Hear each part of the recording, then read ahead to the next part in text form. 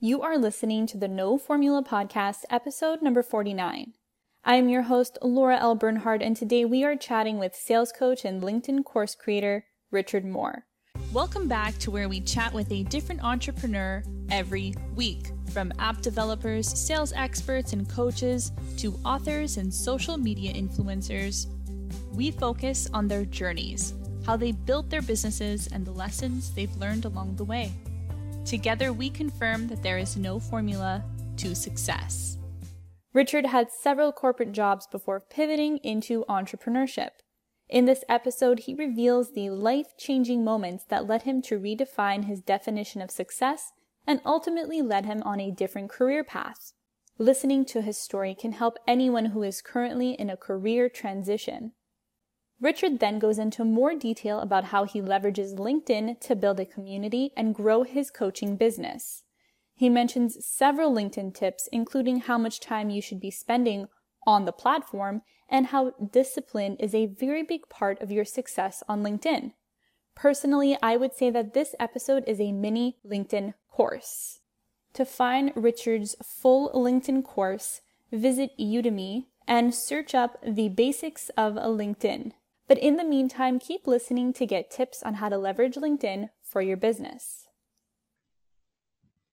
Hi, Richard. Thank you so much for being on the No Formula podcast. How are you today? I'm marvelous. Thank you very much for having me on, Laura. It's been like a couple of months since we last spoke. I know, it's crazy. I always enjoy your company. So thank you for having me on your show. Oh, thank you so much. Well, I just want to jump right into it and I want to talk about your entrepreneurship. And can you tell us more about how you started? Okay. So there's kind of two moments, if you like, where this all kicked off. I kind of the entrepreneurship entrepreneurial tendencies were always really there. I built a computer when I was like 14 and sold it for 100 quid. And remember going, I could take over the world and start a new business. And that was the only sale I made because I had schoolwork. But stuff like that, I've always kind of looked at opportunities and seen them. But more specifically, I had a corporate job in London. There's no kind of rags to riches stuff. You know, I was actually doing really well. But I had a number of things happen to me. And about 7 or 8 years ago, I was like, there was just this moment where it just felt right to do it. And I've always kind of had a bit of an issue with, not with authority. I respect positions above me, but I don't really like, following other people's agenda so much as my own. So I wanted to do things my way, and being not petulant, but keen to forge my own path, let's say. It just felt like a really good time to kind of jump. And kind of the one skill I'd been building since like 2002 professionally was selling. And so I knew that part, so building, like making money, was something I'd always have. And, when there's mortgages and cars and family to pay for, you need to at least be able to pay your way. So, I started, and it was online, and it was a combination of some consulting, but also I decided to launch 2 Taekwondo academies back in 2014 and have that in the background as well. So I've been doing it since, 1999. So I was pretty good, and I was an instructor anyway in London. So that originally was going to be the thing I did, was a Taekwondo instructor supplemented with consulting work, and it quickly swung around and became a thing I did in the evening, and the consulting took over. And entrepreneurship is an interesting term because it was very much a consulting business, but when there was an opportunity to jump on something and turn it into a piece of work, I would often find myself doing that as well.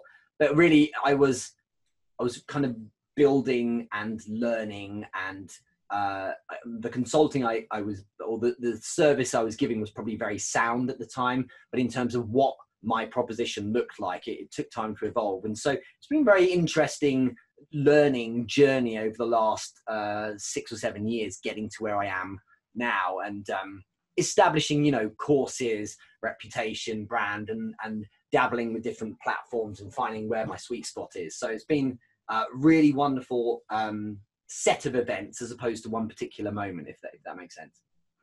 You said that there are a lot of things that happened kind of before you became an entrepreneur. And I think the next question kind of ties into this is, what is the difference between Richard in a corporate environment versus Richard as an entrepreneur? It's difficult to answer because putting the two side by side puts Mm-hmm. together someone in his 20s and someone who's almost 40 now, Mm-hmm. with a different kind of worldview. But in the corporate world, I was very ambitious, and I would like to think I was certainly a leader. I rose and was promoted and ended up as a sales director, and I grew a lot of interesting things. But the kind of the soul was given to the work, and it came ahead of everything, and very little was allowed in because the work was more important than anything, which ultimately was a downfall. I mentioned there's a number of things that happened around 2012, 2013, just bad stuff happened, which involved like a massive implosion because I was working too much and things like that, which is ultimately where the pivot came from. If you look at the entrepreneur now, there's a better definition of, I think of what success is, because the success that had been drilled into me through the 80s and 90s was culturally one that's very different to now anyway, but it was also one that was built around being coached really by parents, but also by just culture in general, that success means a good university degree from a good university and then some form of job in London where you wear a suit. Otherwise, that's not really successful. And that's just kind of the way the world to a degree looked. And, you need to be on a train in the mornings reading the Financial Times. And I was fully subscribed to that. So it's been quite hard to kind of unlearn that process. But I feel that now that success is much more of a wholesome definition, and that, success means generally being, it sounds really woo-woo, but actually being quite happy, being well-maintained, spending time with your family and doing good stuff, philanthropy, running, working with charities and stuff like that. Success is getting to bed on time and stuff like that, not just running a business that makes multiple six figures.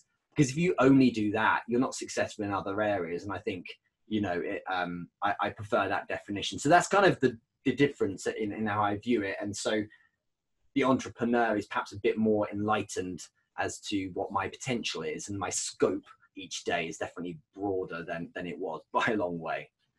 Yeah, I love that definition. And you also mentioned charities. And I know you've helped so many companies with their sales, and you've built communities on social media platforms, but you also started the Entrepreneur Business Live, right? And those are events where a portion of the profits go to a charity.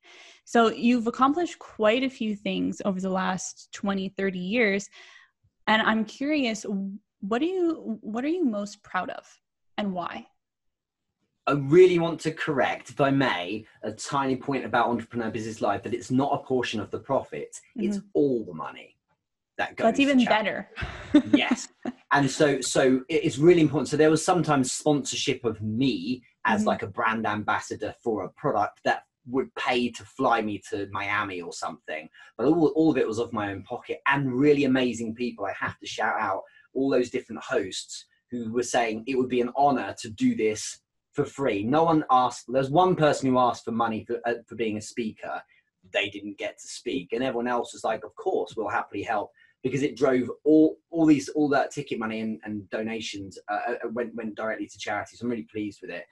I've lost track, but I really wanted to correct that point. Hope you don't mind. What was it you wanted to ask again? Out of everything that you've accomplished, well, thank you for the correction. I think that's very important to point out. Yes. But out of everything that you've accomplished, what are you most proud of, and why? Professionally, I think I could give you a really cheesy answer, but I want to hear it. Okay. I genuinely think the thing I'm most proud of, as in like a product I've created, is me. I'm really happy with who I am. I'm really happy with how I've redesigned myself. 2013, I had a massive mental breakdown. I had very bad stuff. My grandmother had passed away. I was very close to her. Then my daughter was born without an esophagus and had to have an operation right away, and spent a year in surgery. I literally commuted from a hospital for 3 months. We lived on the ward, literally in the ward. And then 4 months after she was born, in the same year, in 2012, my mum died. So I had like all this bad stuff. And then 2013, naturally, I had a big breakdown because, of course, my feeling was, well, why don't I distract myself with more work? So I was doing 60, 70, sometimes 80-hour weeks and staying in hotels in the city just to work, which obviously isn't sustainable. And being in a really bad place, then I really was like all the dark thoughts and things, and I had to pivot out. And since then, like every single thing I've done has been about brick by brick, not rebuilding myself, but building a new me. So that's kind of why it's like, oh, look, he's getting the kind of the misty-eyed story, but actually it's been a lot of very difficult moments of remembering the things I'm good at, even though I'm feeling at the time I was often, when I pivoted out, I had a lot of people also not backing me and saying things like, you're being irresponsible. You've just had a child and now you're going off on some ridiculous adventure. You need the steady job, and your wife, who was a lawyer, now no longer has any income. What are you doing? Like that kind of thing. Plus a lot of self-doubt because I wasn't really sure of myself and I didn't back myself so much because I wasn't believing so much. So I come a long way, and I think to be in a place now where I'm really happy with the propositions I have, I'm really happy with the business I'm doing and what I'm giving back, and the time I'm spending with things other than work, it really makes me most proud of that. And that's weirdly selfish, but from that, it allows me to then be effective in other things. So I genuinely think the proposition I have in terms of the consulting offer I make, my LinkedIn program, is really valuable. And people tell me regularly that it's really making a massive impact and changing their worlds. That's massive. But one of the things that's front and center is Entrepreneur Business Live. You kind of prompted that because it was, we raised $5,000 last year into local charities around the world, from Australia to Canada to the US to Europe. And I'm really thrilled that it worked so well. I kind of miss it because it's been 6 months since Atlanta and London, and we had nothing since then. But I'm also enjoying the process of having a bit of spare time to do other things. But that really matters to me, because when you get to a point where you're kind of all right, you realize that you can't just keep pocketing everything. It's not cool. And I actually thought to myself very early on, which is one of the reasons why there's charity donations there, is that it's like bordering immoral if you're capable of gathering so much attention and so many amazing people of influence. People like, I don't know, Mark Mitry, for instance, to like speak at your events. Then what you end up with is an absurdly immoral thing where if you have all this money coming in, you certainly can't pocket it. That's not cool. You should give it back. And we're all fine doing our own thing. We all get by fine with our businesses. So it makes a lot of sense to kind of help people beyond those in the room, I think. There's no point making a few £100 from an event when I could do a lot better good with it through a charity. So I'm really happy with what we've done, and who knows what will happen next year with it. I don't think that's selfish at all, because you went through so much and you had to grow out of that and become who you are today, which is a point where you're happy, and that there's nothing to be selfish about. Like that's nothing to be ashamed of either.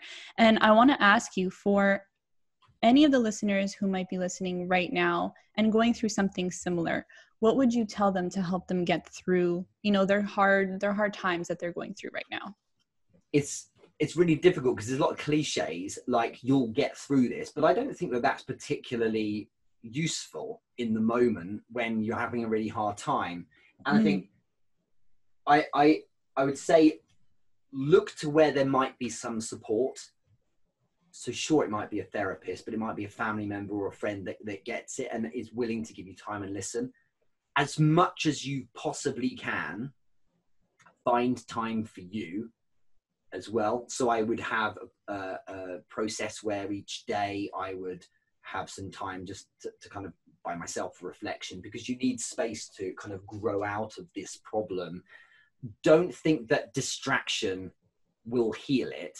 Time does heal, but you need to actually turn and face the problem and stand in the fire and run through the wall and all the rest of those sayings, because a problem unsolved and hidden away isn't necessarily solved. So spend time with the problem and accept that that this is part of your life. And actually, the older you get, and I'm only almost 40, but the older you get, the more adversity will hit you, because as you get older, you become more and more an adult, and you're more exposed to things like mortality and bad stuff, and you don't notice anything when you're a child or a teenager, unless you have particularly bad things happen to you.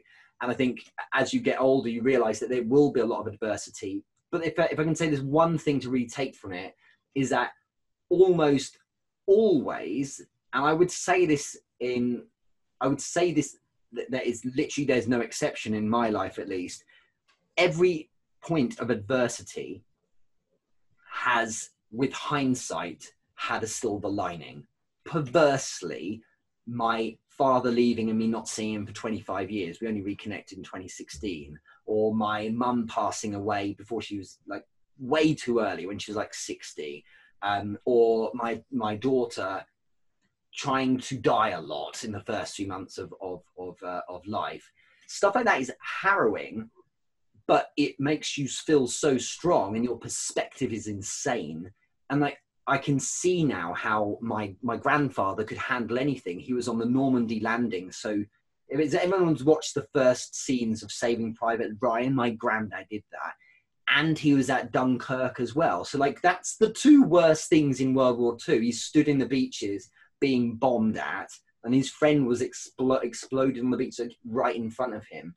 And the guy's like, what would he have been? He would have been 19, well, he would have been like 22 years old. That breaks you. And so if you can get through that and build his perspective, then you can get through a lot. So remember, there's a contrast between what other people are going through, but also understand that almost every form of adversity, ultimately there's something to be learned from it, and it does make you stronger, and it makes you not complain about stuff. People who moan about their parents, unless they're abusive, really need to shut up, because they don't know how good they've got it, And so things like that, I just think there's a lot of bad stuff, but remember that it may not be now, but there will be a time when you use that to fuel you and drive you. And hopefully you've probably noticed already that these things, to a degree, have defined my trajectory, and they definitely make me stay focused and disciplined, and I don't waste time or complain, because I've got all my faculties and I'm still here, and I've not gone through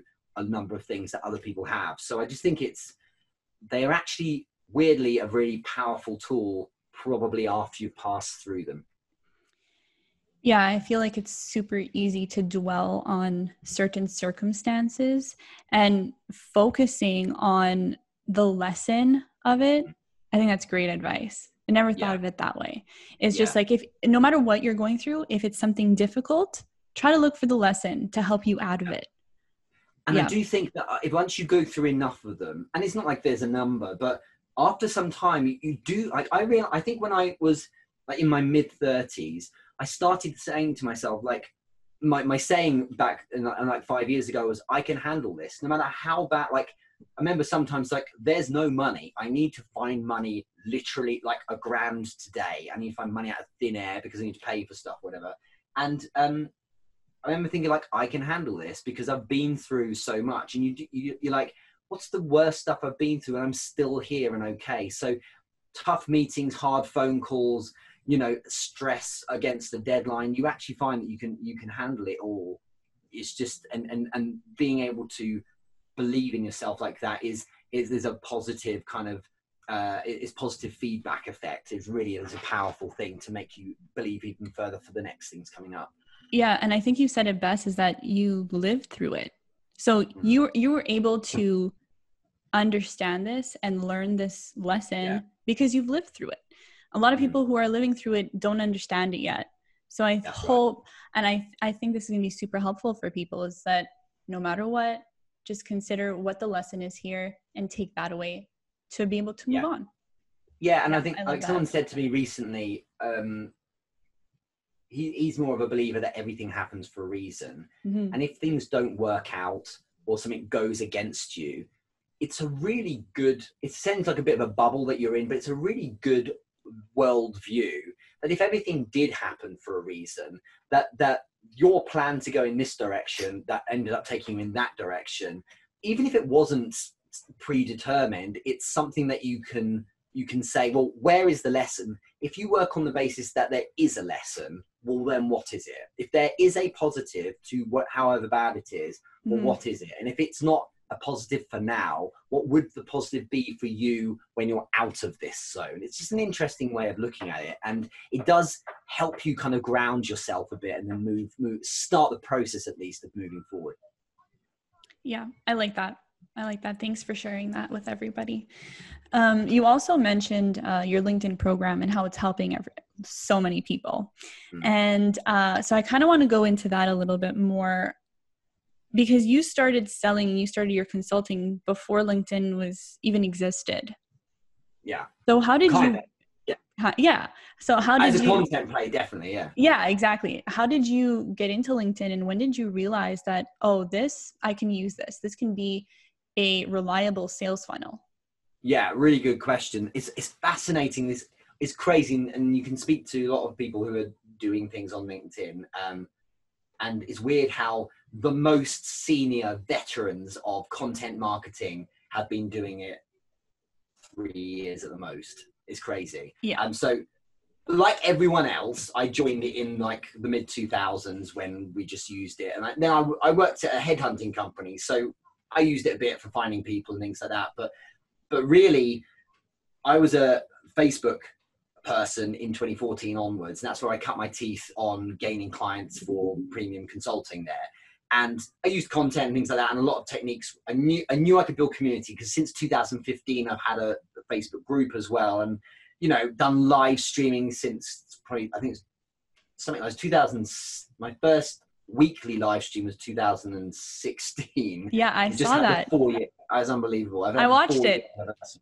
Did you? Yeah, it was crazy. You were just like, guys, it's 4 years that I'm doing this every single week, and I was like, that's crazy. I was trying to put it into perspective. Like, what was I doing 4 years ago?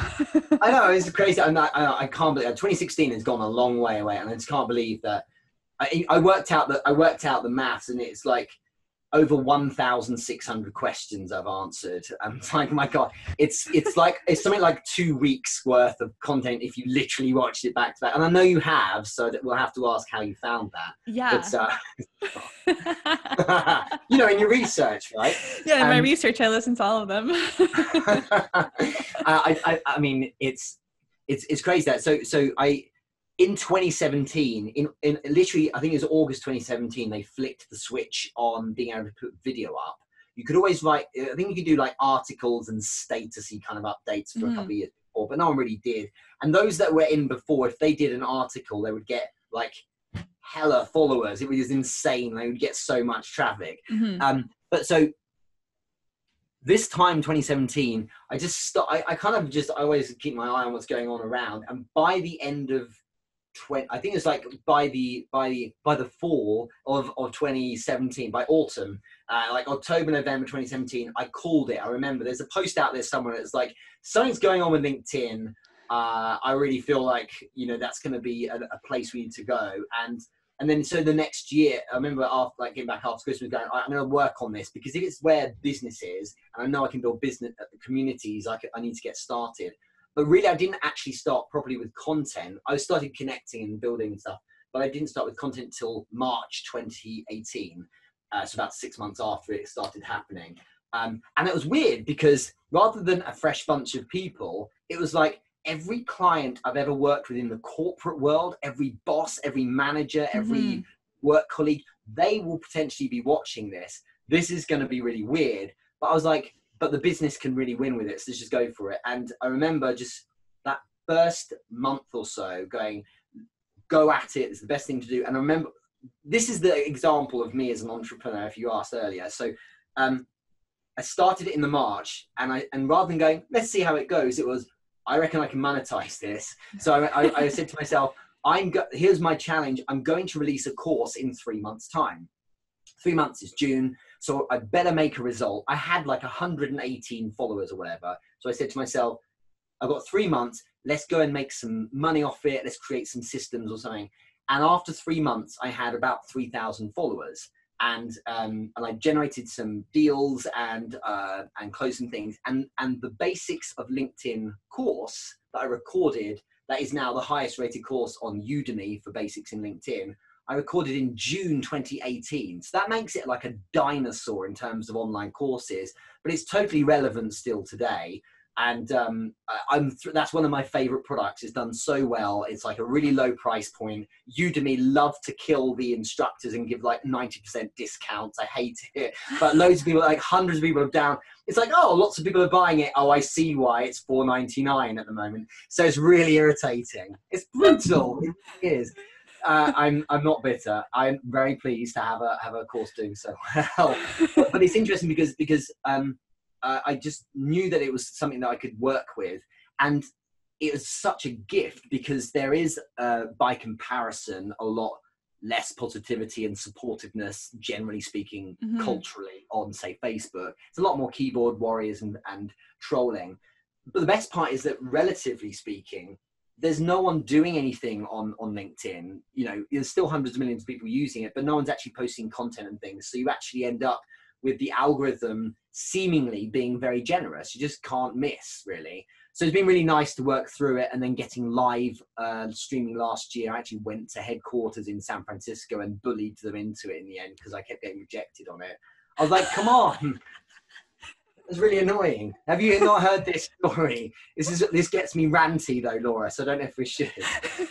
Okay, we won't get into that. All it was like, I'm going. All it was is that I applied on a business platform to have live streaming, because at that point I'd done 3 years of weekly live streams, and I was like, you know what, I'd be kind of relevant here. And so I got rejected with the stock replies like, you can consider the following: try posting content, try some video. I'm like, are you kidding me? Like, this is all I've been doing.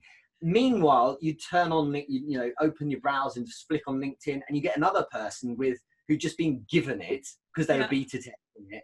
And you'd be watching their terribly lit live stream with no microphone, where they'd be saying things like, oh, I seem to have this live thing. I don't know. I don't know if it works. And I'm like, this is killing me. And I'm doing bloody recorded video all the time. And in the end, so we had this like social media campaign as if it was this big conspiracy of prevent Richard from getting live streaming. And I was, in the end, I appealed 3 times because it was starting to become this crusade. And then I went to San Francisco for one of the Entrepreneur Business Lives, and I was like, headquarters, I'm coming for you.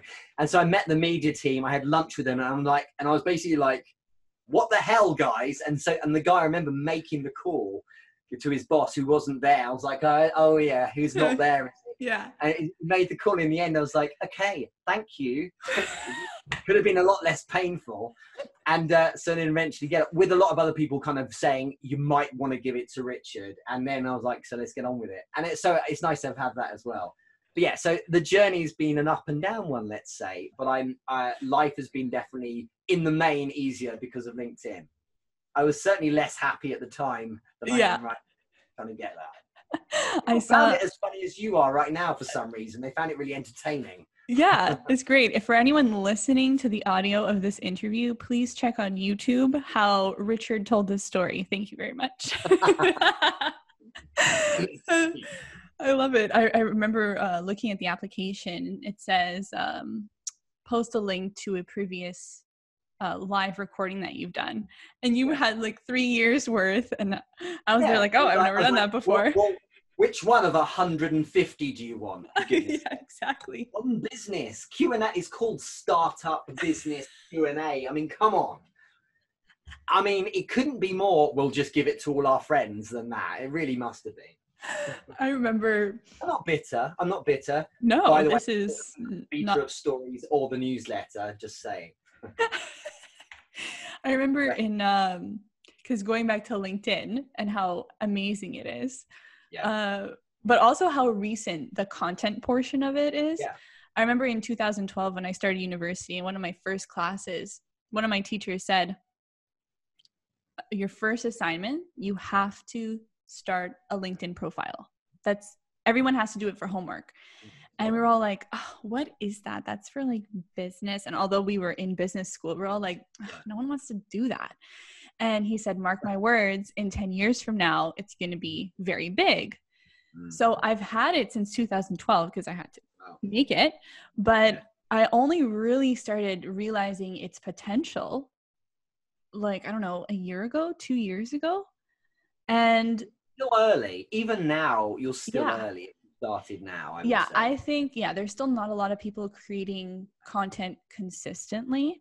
And I actually want to ask you now, because you've been in it for a few years, what do you think is the best form of media to put on LinkedIn? Because you mentioned articles, you mentioned posts, you mentioned, texts, posts. Like, what should we be doing now? It's a good question. And I can't say live because you have to apply. But I think there's a number of, it depends what you're after. If you want to be an influencer and sell the eyeballs you get, well, then you can download any viral video off YouTube or Facebook and post it and you'll crush it. And it's really irritating that that's the world a lot of people are inhabiting. And it's like you're this, you're a business process analyst or something, and you're doing this stuff just for followers. So try and avoid the route of trying to become an influencer unless that's genuinely your gig. It makes sense to post natively. It doesn't matter too much the medium as long as you are stimulating conversation. What really matters is the copy that is going to draw people in. So people are revering content too much, in the sense they put the content up and they think it's everything and they leave it and like, I'm not going viral, what's going on? And it's because it's 10% content, it's 90% distribution. And distribution in 2020 means having a strong network, and having a strong network is precisely the same tricks and techniques as having a strong friendship group in the offline world. The reason why when you moved into your flat, although you had the lockdown, probably if you hadn't got the lockdown, when you moved into a flat, all of your friends would have been rushing to help unpack, or at least be part of the moving in party. It's probably because they think you're a decent person, you hung out, you've been to parties together, you cooked them lunch when they were ill, and all the lovely things you probably do, Laura. But if you didn't do any of that, none of them would lift a finger, and so you get out what you put in. It's the same here. And, I don't have to go around to people's houses helping them move in, but checking in with a community of people that have some element of influence or who are have a strong network is really worthwhile. It's good to be connected well to people who are your peers, sure. But if you want to really grow, you need people to show up for you who have clout. And LinkedIn basically rewards early engagement of posts. So it doesn't matter too much if it's text only, that performs really well, or image or video. It doesn't matter if you're crap on video, so don't worry about it, do text. It doesn't matter too much. But the main thing is, if you get distribution early from bigger hitters, so people with several tens of thousands of followers who have an active network, then LinkedIn will say not only are people showing up for this post, but people who are who have an active network are showing up, we will distribute it further. And those are the relationships you want to be cultivating, because those kind of people of influence are, they go a long way. When you tag them legitimately in a meaningful way, they will validate that tag by showing up, and that further feeds the distribution. So the way I grew very quickly, and gaining something in the region, it's not massive, but it goes fast, at probably like 1,000 followers a month now, is actually by step changing through having people of influence engage with my content, because behind the scenes, I'm regularly messaging them in the DMs or showing up for their content, just generally being a good professional friend, if you like. And that goes a long way. And it's probably no different to building a podcast. It makes sense. We talked about this earlier. You've got your guest, Mark Mitri, which is why I mentioned him earlier. It makes sense to have people where they have some element of influence out there, and that helps. I really want to try and avoid using the word leverage, but there it is. You kind of leverage them to move up another level, and I think that's if ever there's a formula for a Mhm. podcast, then that's it. Yeah. Yeah, I agree. Another thing about LinkedIn, because at the beginning of the year, I told myself, I'm going to post every single day. I'm going to make sure that it's, quality stuff that people can talk about, and I'm going Okay. to see where it takes me. Okay. And there are two things that I realized. One, it's very hard to post every single day, Yes. especially things of value. Like some days you just don't want to go on social media, for me Mhm. anyway, right? So, what is your advice for everyone listening who may not even have the time to post every day? What do you tell them? Gosh, so many wonderful things I can tell. There's so much good news when someone asked that. I was asked the same question earlier today, so I'm happy to answer this. Firstly, it doesn't matter. The world keeps turning. I know someone who's a massive influence online on LinkedIn, and she hasn't posted in a month. Doesn't matter. Everyone's still there. But if you are consistent, then you do stay on radars. That's the thing. And people are like, oh, I see you all over LinkedIn all the time. It's like, no, you just keep looking at my content, which is why it keeps feeding it to you. That's all it is. And people don't see that, like, oh, you haven't posted recently. I have, you just not been engaging in it. That's all it is. It's related to how much they engage. But there are a couple of things you can do.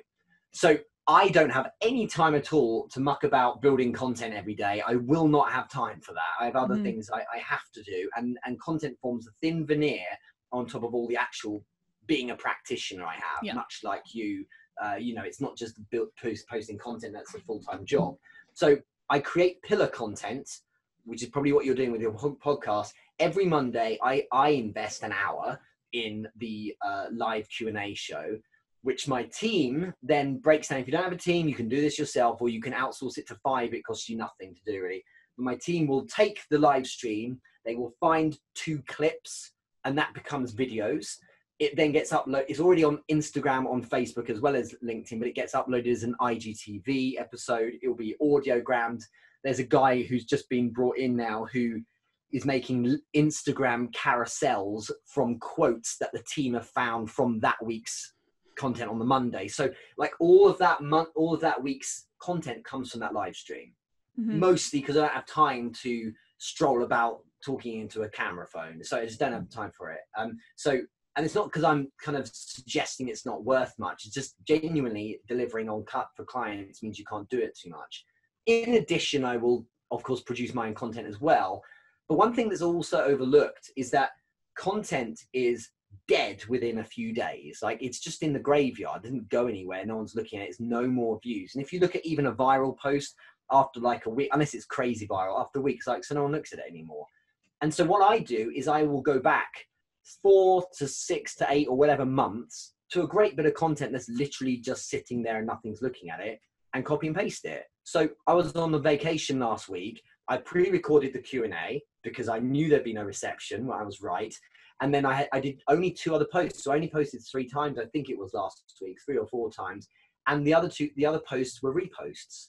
Last night's post, which is done really well, was posted 5 months ago and 8 months ago, because it's really good content and everyone loved it then. But also since 5 months ago, there's a bunch of new followers.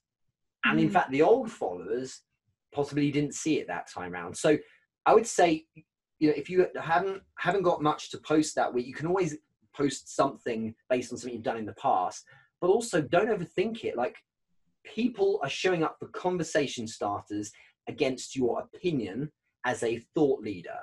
And in that one sentence is everything you need. Okay, conversation starters against your opinion as a thought leader. So it means don't just share someone else's post and don't write anything.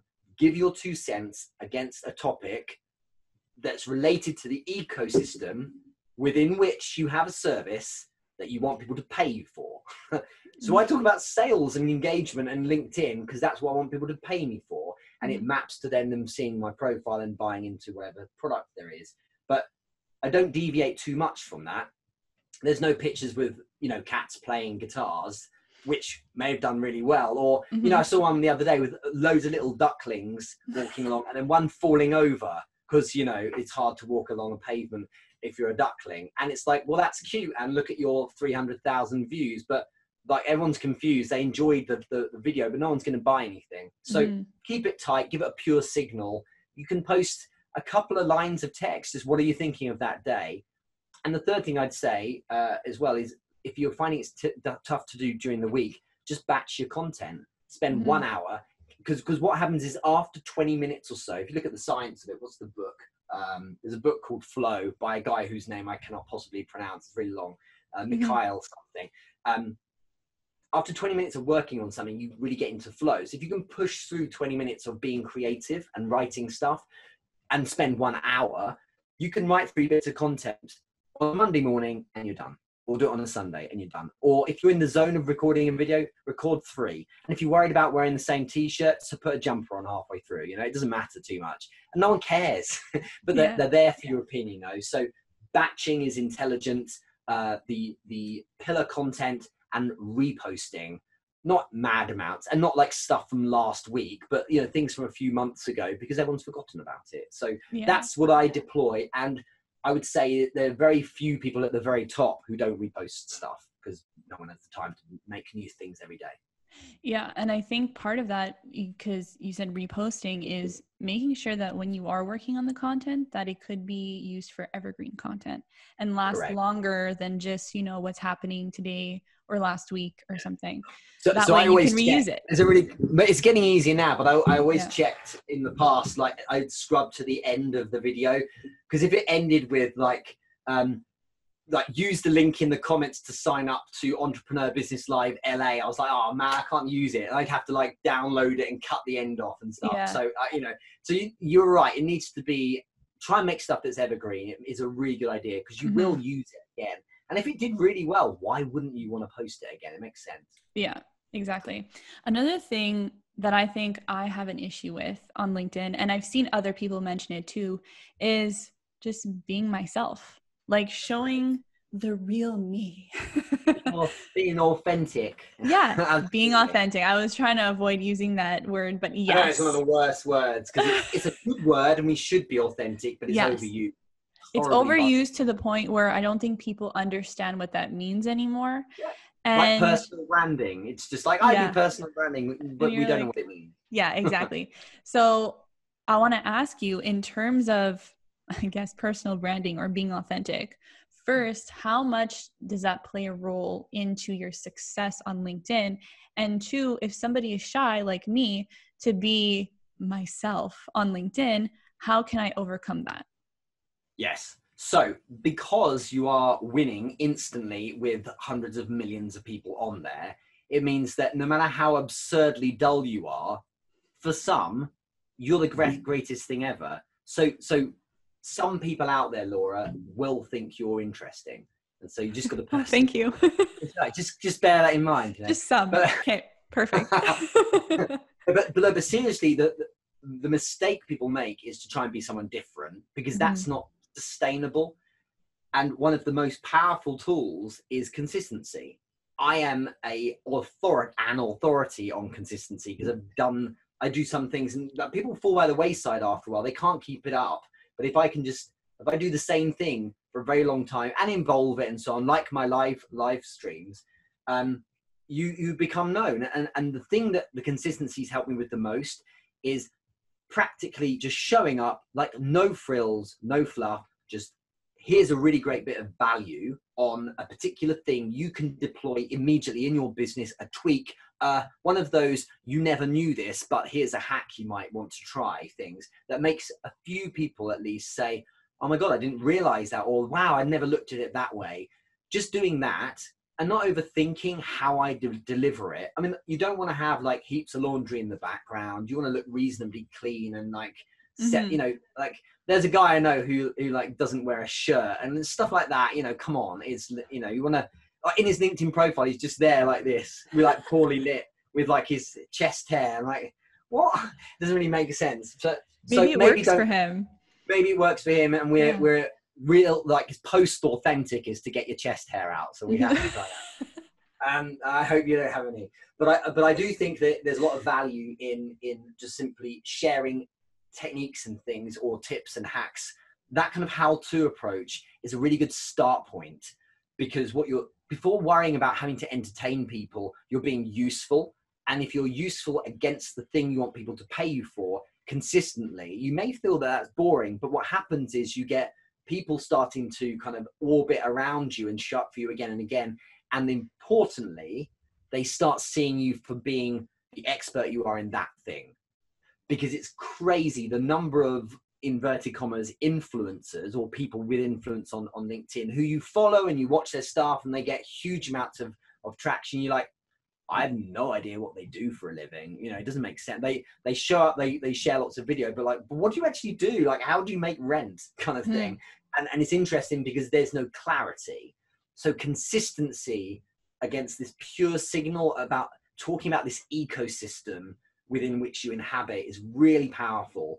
And that's very simply done. You don't have to dress it up. Sure, you can evolve, and over time it makes sense to have a decent hook at the start. If you did video, certainly you need that kind of pattern interrupt or hook in that first line of your copy, and a call to action. Even if at the end of the text in your post, the call to action is, you know, do you agree with this, or what's your opinion on this, to stimulate conversation.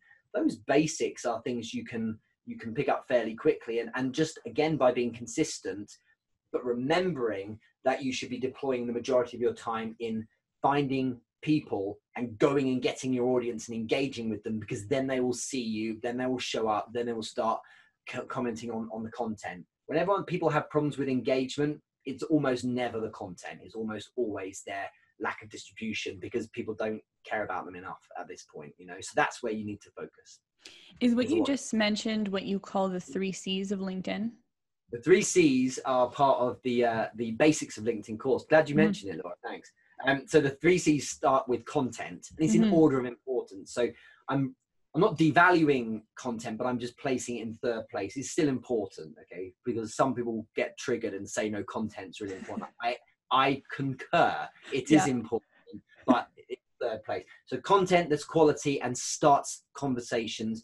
If you look at all the people that are very successful, invariably they don't share other people's stuff, because the algorithm throttles traffic to things that share. It rewards you starting native posts, okay? So your own post. So content that's quality that stimulates conversation. The second C is connections and connection building. So you should be connecting with 2 types of people. One is the people who may buy your product, or those in their ecosystem who could influence that decision. That's actually the smallest portion. The larger portion is the peers and the network and the people who would show up for your content and those that help distribute it. Seth Godin calls them the sneezers. And so these are the people who are like, they will viralize. It's so topical. They will viralize, if you like, the content because they're the ones with 80, 100, 600,000 followers. And they're like, oh, Richard's posted, oh, I love your stuff, Richard. Oh, that's really cool. That's a really good point. You're such a legend in sales. And they post stuff they write stuff like that. And then LinkedIn feeds more people to it because big hitters are showing up. And whether you like it or not, those people, when courted, will, if they show up, will help elevate the post. And so, you know, there's no nobility.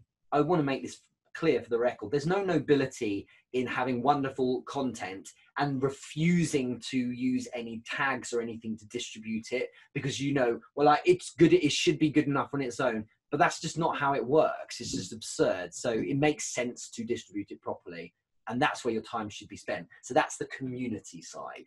And that's the biggest part, is getting down. Like the way I've described it on the course is you get down from your throne and you actually go out and get the audience yourself. And it starts with you on other people's content, philanthropically writing valuable content, comments to them, and getting them to say, oh, thank you. That's really nice of you to show up to my content.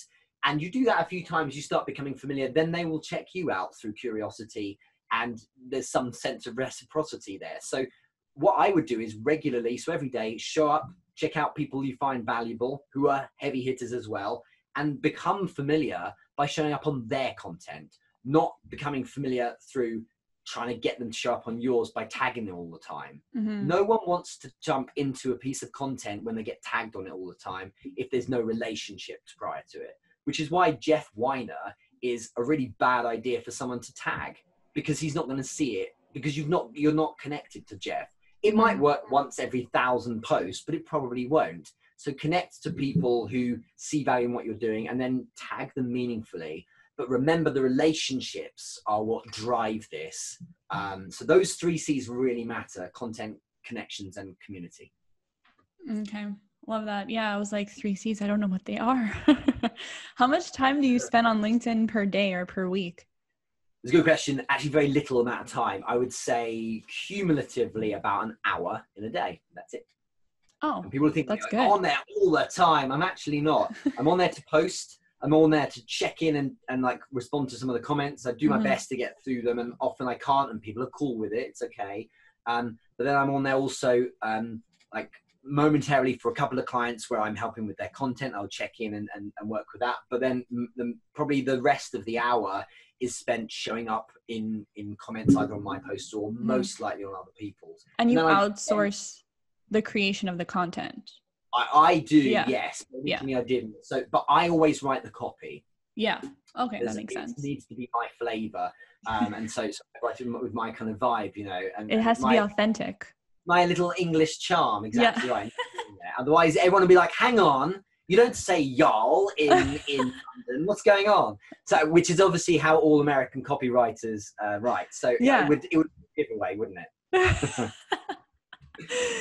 So let's say I'm building my brand, being authentic, doing my thing on LinkedIn. What KPIs, what metrics should I be looking for to signify that I am growing and I'm getting to a place where, okay, this is going to be a reliable sales funnel for me and my brand? That's a great question. You should never, ever look at your following ever. Okay.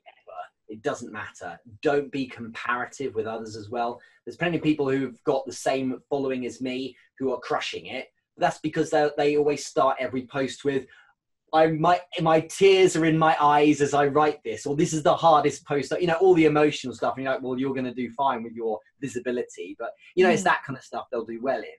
And then there's people who do terribly, who got 3 times or 10 times their following. So don't be comparative at all. The KPIs should start, if you look at the 3 C's, the content, try and do something each day. If you're interested in what you can get away with as a minimum, then it shouldn't be indefinitely getting away with it. It's like for 1 week, if you're having a nightmare, then you could post 3 times in a week. But you need to show up a bit more, otherwise you're falling off people's radar. Once a week's kind of pointless if you're trying to grow. And some people may find an exception, but that's typically not the case. In terms of connections, I would suggest you do apply a KPI like 3 to 5 people per day that you connect with that are well researched, who has, and there'll be maybe if it's 5 people, and everyone does have time for this. Okay. I'm homeschooling 2 days a week and stuff like that. So I have time, other people have time. And so if you have even if it's just 5 a day, 2 people potentially could buy or relevant to the space within which you operate, and the other 3 are maybe more influence-based or network creators. And I can't overstate the importance of being close with them. And so start DM conversations with them. None of the it hurts to even say it out loud, but none of the messages like, I wanted to connect with like-minded individuals, or I hoped to maybe have you in my network. LinkedIn suggested you, as if to say I've been forced or coerced into a connection request. It's far more effective to dare to do this revolutionary new technique of spending 7 seconds on their profile and actually read the thing and then comment on that in a connection note instead. So connect meaningfully, basically. Hey, I saw your post. It's really clever. I like how you said this thing, which suggests I'd actually read the thing. And so it's just a good idea to do that and just show up for them that way. Having those each day, 3 a day is nothing, but that's 90 a month. That's over 1,000 a year. And you have time for it. And it's very little things that in your business day would supersede, like when your tutor told you in 2012 to build a LinkedIn profile. It's good advice in hindsight. Very few things that will supersede building a network that can help you with converting. You talked about funnel as well in terms of community building, and what's essential is that it kind of it's important to get the distribution, but your content should be done in a way where possibly once a week you have something a bit more meaningful in terms of a post with a call to action that is designed to get people to kind of lift their hand up and say, here's an area that I actually am struggling with or might need help with or is interesting to me, that is aligned with where you can operate. And the thing right now, we're obviously recording this late, like mid-late 2020, but the thing right now is polls. They are gold for leads. Because if you write a poll with 3 options and a fourth being other, add whatever, but 3 options of, you know, things that you find difficult in the world of sales, for instance, and you get 400 people vote because they're giving loads of bandwidth to polls, of course, then you've got 150 people saying, I have a problem with converting leads on LinkedIn. Well, you know, you've now got a list of leads and you can legitimately send them a direct message saying, hi, Laura, thanks so much for voting on the poll. How you doing? I'm good, thanks. What made you click on that voting option out of interest? And like, oh, it's because woe is me. I have no money. I cannot convert anyone. And then you've got a conversation that's actually a bit more authentically based on them saying, you know, I've got a bit of a problem with something. So you can't miss with lead gen. But if you're just waiting, as the myth is peddled at the moment, if you're just waiting for people to come to you and bang over some DM saying, hey, can I buy your product, please? Then that's a bit patchy. And that's not really a good way of running a business, unless you're a mega influencer with 300,000 active followers, which we're not yet for most of us. Yeah. I feel like I can ask you so many questions about LinkedIn because I'm always on the platform, and, you know, some days I just don't feel like, you know, posting and engaging with other people. Sometimes I just want to scroll through, and that's okay too. But we have to remember that we're not going to grow our audience. We're not going to get the results we want if that's what we're doing that day. I would say if you are really not feeling it and a repost isn't going to happen, and you're going to spend 10 minutes, find content of interesting people and write a meaningful comment with the 3 key elements. So 1 will be that you tag them so they get the notification you've written something. 2, that you've written a meaningful point about their content, and 3, that you've stimulated a response from them. So maybe ask a question as well. A comment like that really brings them to it, shows that you've been bothered to read properly, and makes them want to engage with you. That's a really good use of your time. If you did that 3 times a day, I mean, that's a good alternative to not having time to do a post. But a lot of the time, these are excuses. Yeah. I think we might have to do another interview to get more of your insight and see where you're at in the next 6 months or something. Because now that'd be really cool. Yeah. Like I'm going to apply everything you told me, and then in 6 months we see what happened. We can do that. That'd be amazing. Because think of all the things you would have done by then. You would have done the course, you would have watched all of the live streams and applied everything I've suggested in this episode. That'd be amazing. Yeah. Yeah. That's exactly where I'm going to be in 6 months. It's being recorded. It's great. Okay. You're now accountable to it.